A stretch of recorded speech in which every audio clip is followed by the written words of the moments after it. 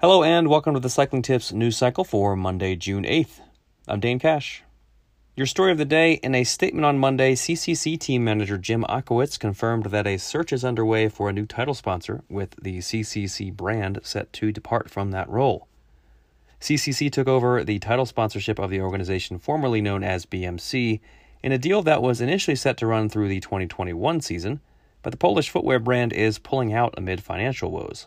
Ochowicz said, quote, "Looking ahead to the 2021 season, CCC will no longer be the title sponsor, so we are now actively looking for a new title sponsor. We are in an unprecedented time, but we are confident that there are companies that want to invest in cycling, especially given the global rise in popularity of bike riding in recent months." In other news, Eschborn Frankfurt organizers announced on Monday that the event will not be rescheduled in 2020. Organizers of the sprinter-friendly One Day, won last year by Pascal Ackermann, had initially called off the event in the hopes of finding a new date on the 2020 calendar, but said on Monday that won't be happening.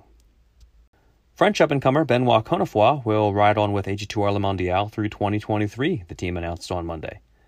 The versatile youngster, who won the Under-23 World Road title in 2017, was off to a strong start in 2020 with victories at the GP La Marseillaise and Étoile de Bessèges before racing was halted.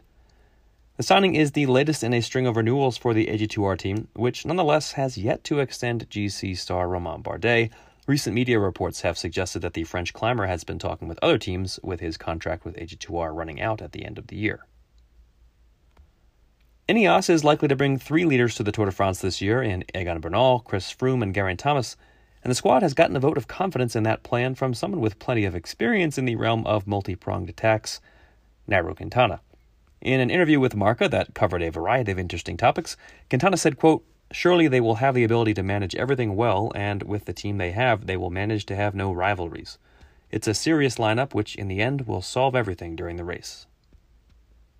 And Specialized has announced that it will invest $10 million over the next 3 years in the efforts of its nonprofit Outride, quote, "whose mission is to build the next generation of riders through school and youth development programs, as well as providing access to safe places to ride. The organization is committed to working with a clearer focus on underrepresented and underserved youth moving forward." Additionally, Specialized has said that it has upped its funding to the Legion of Los Angeles team, quote, "to further their work of increasing diversity and encouraging inclusion in cycling," noting that it is giving the squad, quote, "complete discretion on how to use the funds." That's it for today's news cycle. I'm Dane Cash, and we'll be back tomorrow.